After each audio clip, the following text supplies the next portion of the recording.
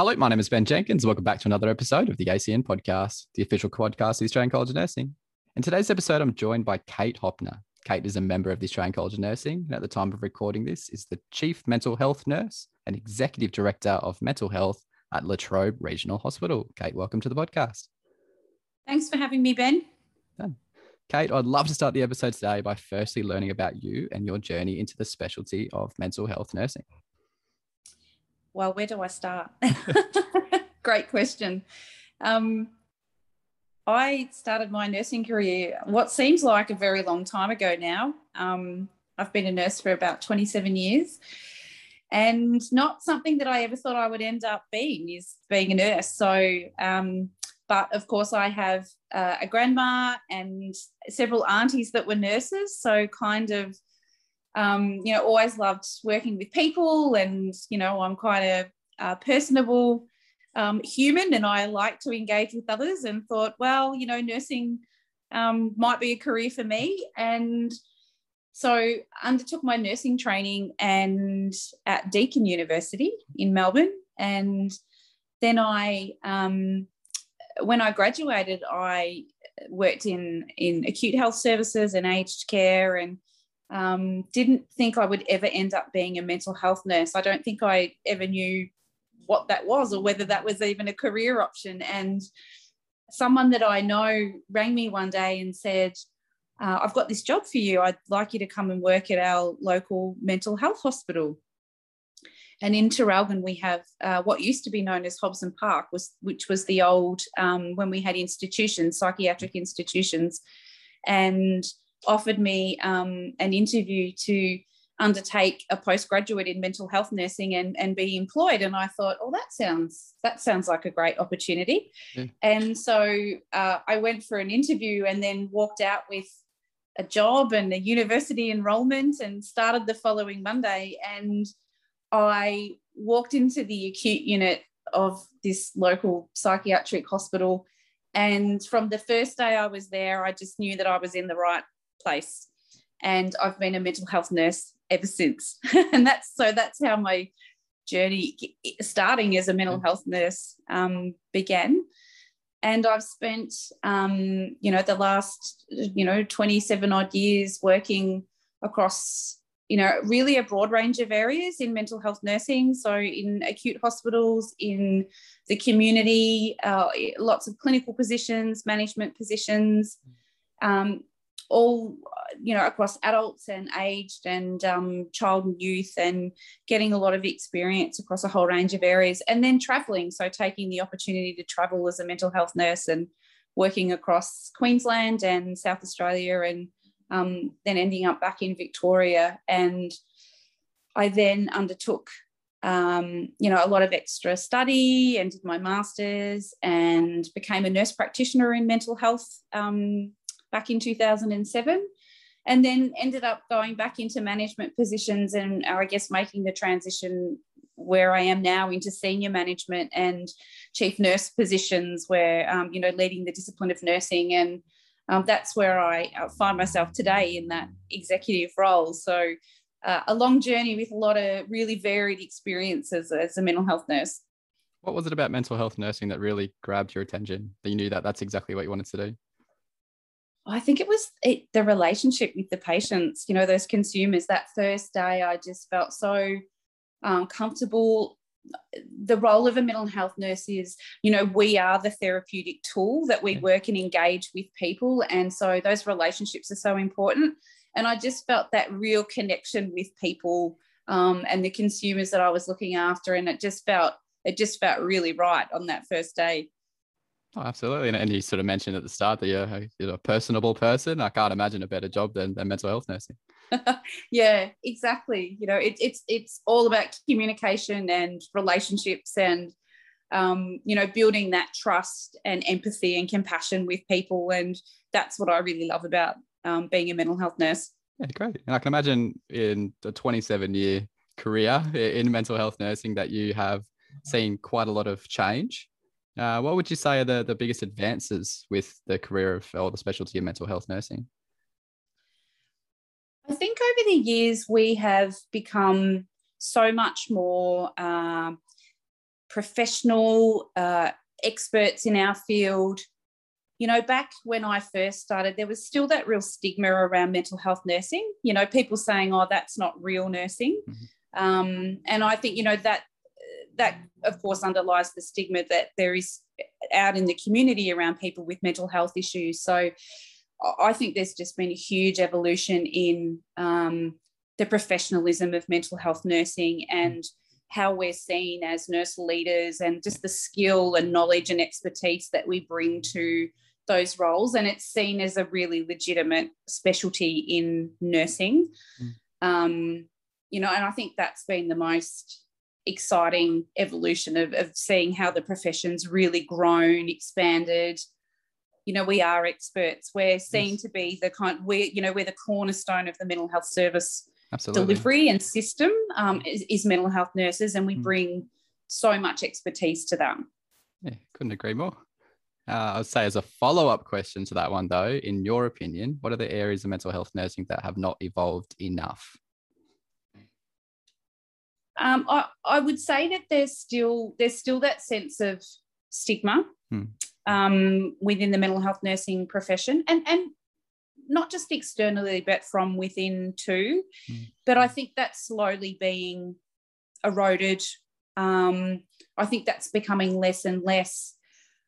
I think there's still, you know, we've done a lot of work, particularly over the last probably 10, 12 years or so, around reducing restrictive practices in mental health nursing. So the use of seclusion and restraint, you know, really those issues that really cause risk for patients and for staff. But I still think we've got a way to go there. I think we've got a lot of work and we're well positioned as nurses to lead really good practice change in reducing and hopefully eliminating those practices from mental health nursing, and making sure that we look at other ways where we can provide interventions for people's care and intervene early and protect human rights. And there's certainly a lot of work happening internationally around that, and looking at eliminating those restrictive practices from the work that we do. And shifting more to those consumer-led, peer-led recovery models. So I think we're well on our way, but we've still got a way to go. I think the other thing I would say is we still have a fair bit of work to do around our undergraduate nursing curriculum and how we train our nurses. Okay. You know, mental health used to be a standalone nursing qualification. Absolutely, yes. Now we all undertake our general nursing undergraduate and then moving into our specialty areas. But unfortunately, over the years, that core mental health nursing knowledge, that foundation of what we provide, is slowly being eroded and is less and less in the undergraduate curriculum. And I think that is something where we need to be leading and having influence on, so that we can actually, our nurses come out of their undergraduate programs with a really core mental health foundation of knowledge, because 1 in 5 people have a mental health issue. Mental health is, you know, it's a holistic approach to the care that we provide, and often in acute hospitals and community health, you know, up to 20 or 30% of people may have a mental health issue when you're caring for them. So I think people do need that very holistic approach to care, and do need to have a really good core foundational knowledge in mental health nursing, you know, as a general nurse. So I think there's a way to go in terms of that improvement. Now, you wrote a fantastic article that was published in the latest winter edition of The Hive, which is ACN's quarterly magazine, whereby you discuss the opportunities that now present themselves since the final report of the Royal Commission into the Victoria's Mental Health System was published early this year. Now, would you be able to discuss what this Royal Commission involves and what this means for the mental health system in Victoria? I think the Royal Commission into Victorian Mental Health Services is probably one of the greatest transformations that I will see in my lifetime as a mental health nurse. And you certainly made that clear in the article too. I loved it. You definitely highlighted that, but I can't wait to talk to you about this. Absolutely. I am a very passionate mental health nurse, and very much around consumers being at the centre of their care, and really wanting to lead person-centred care in the mental health service system. And the Royal Commission, and I think credit to the government for actually investing in that Royal Commission, because as patients, consumers, families, carers will tell you, and what the Royal Commission found was that the system is broken. It's under-resourced, it's underfunded. We have far too many people dying by suicide, deaths that can be preventable. There is inequalities and inequities in the system for people with mental health issues. People with chronic mental health illnesses are dying earlier than the general population. So it was a long-awaited call to arms, I think, for all of us working in the system who've been really striving for change for a really long time. And the government appointed some really fantastic experts, and the Royal Commission panel interviewed, hundreds of people, took thousands of witness statements, and there was more contributions and submissions than any Royal Commission ever before around the mental health service system, which tells you what that means to the community and the people in Victoria. And they took a very thoughtful approach, and they really considered, I think, the knowledge and expertise and the value of people working in the system, as well as consumers and families, and came up with 65 recommendations that really are going to be the cornerstone of a new mental health service system. So this is going to be, the biggest change that we will probably ever see in a mental health service system in this country. Absolutely. And it said in your article that you touch on a few pertinent topics, one being that the current workforce shortages that exist, especially within regional and remote Victoria, and that's placing a strain on the clinicians who are there, which means that they're going to be facing burnout because there's not too many other people that are there working besides them, which is always hard. What, in your opinion, what needs to occur to incentivize mental health clinicians to be going to regional and remote areas of Victoria? If you ask the mental health nurses in our service, and the mental health nurses that I know and my peers and colleagues across the state, it's not all about salary, it's not all about money.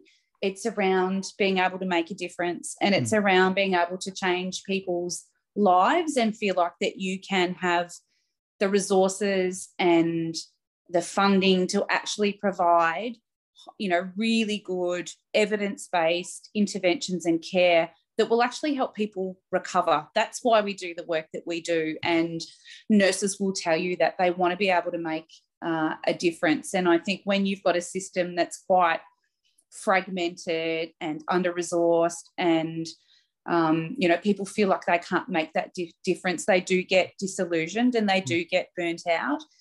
And as I said, nurses make up the majority of the mental health service system. So, and there's just not enough of us. There isn't enough of us in the system to be able to support the consumers in the work that we do. And so, I think we get a sense of, distress about that. And we often have discussions around the, moral distress and ethical practice, and you're always trying to do the best that you can as a nurse with really limited resources. We've got to be really flexible and creative around the work that we do, but ultimately we want to provide the best care.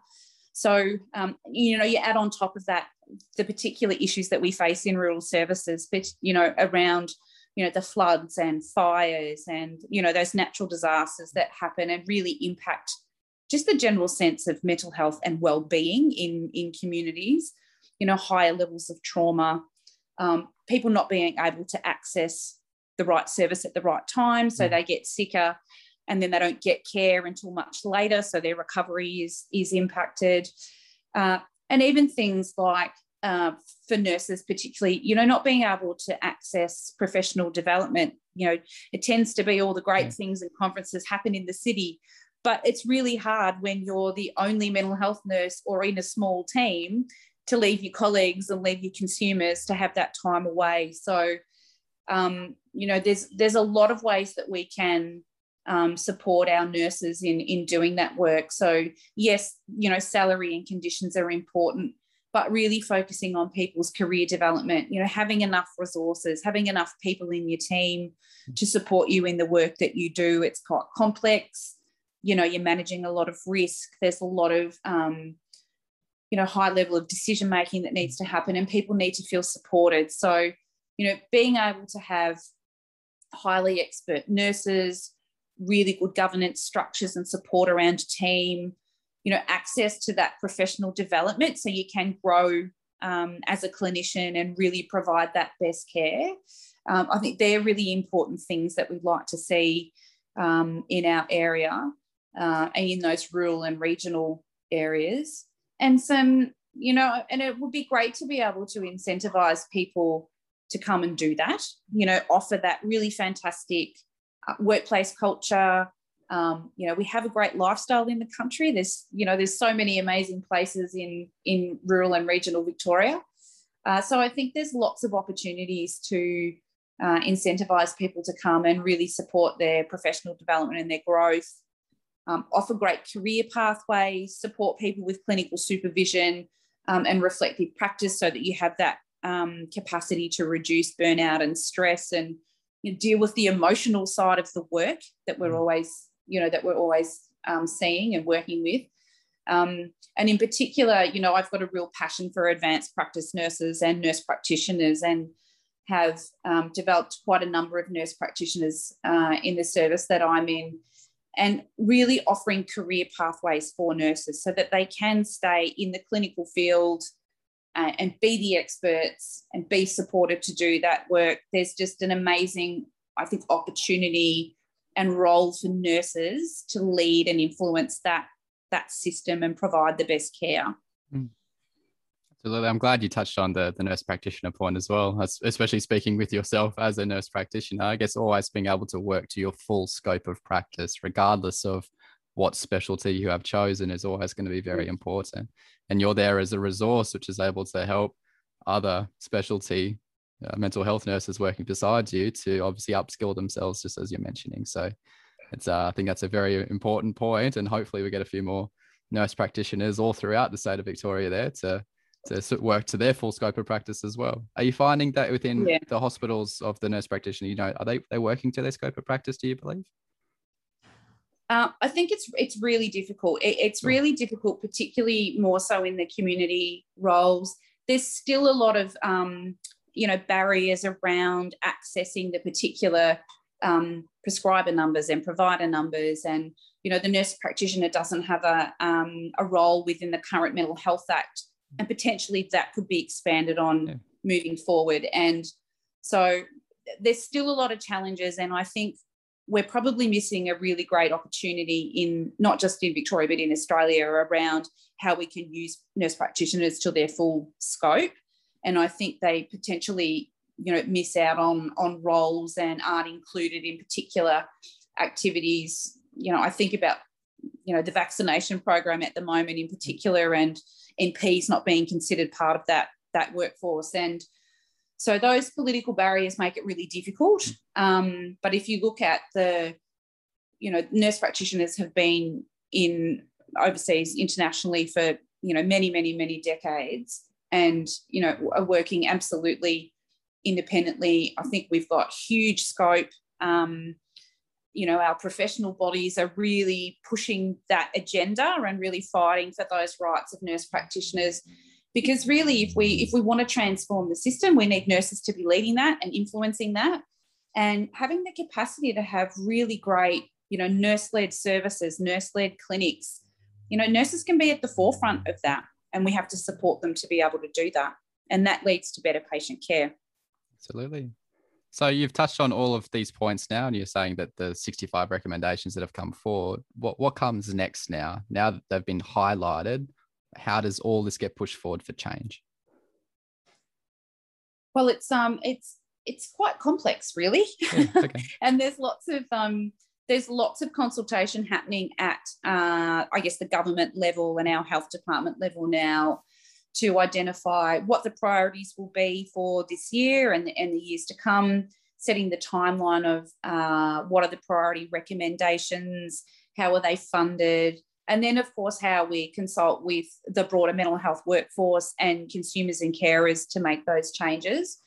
There's going to be quite a significant shift in what the services will look like and how they're set up and delivered, accountability for those services, how they're governed, and how services will be commissioned and funded, and quite a significant change in even the health department level around putting in a commission for mental health and wellbeing and having higher level oversight of that, setting up a statewide consumer-led service, so really putting patients and consumers at the heart of the decision making, which is fantastic, and kind of getting everyone on board to have those discussions. So at the moment there's lots of consultation discussions with a whole range of groups, our senior nurses in Victoria.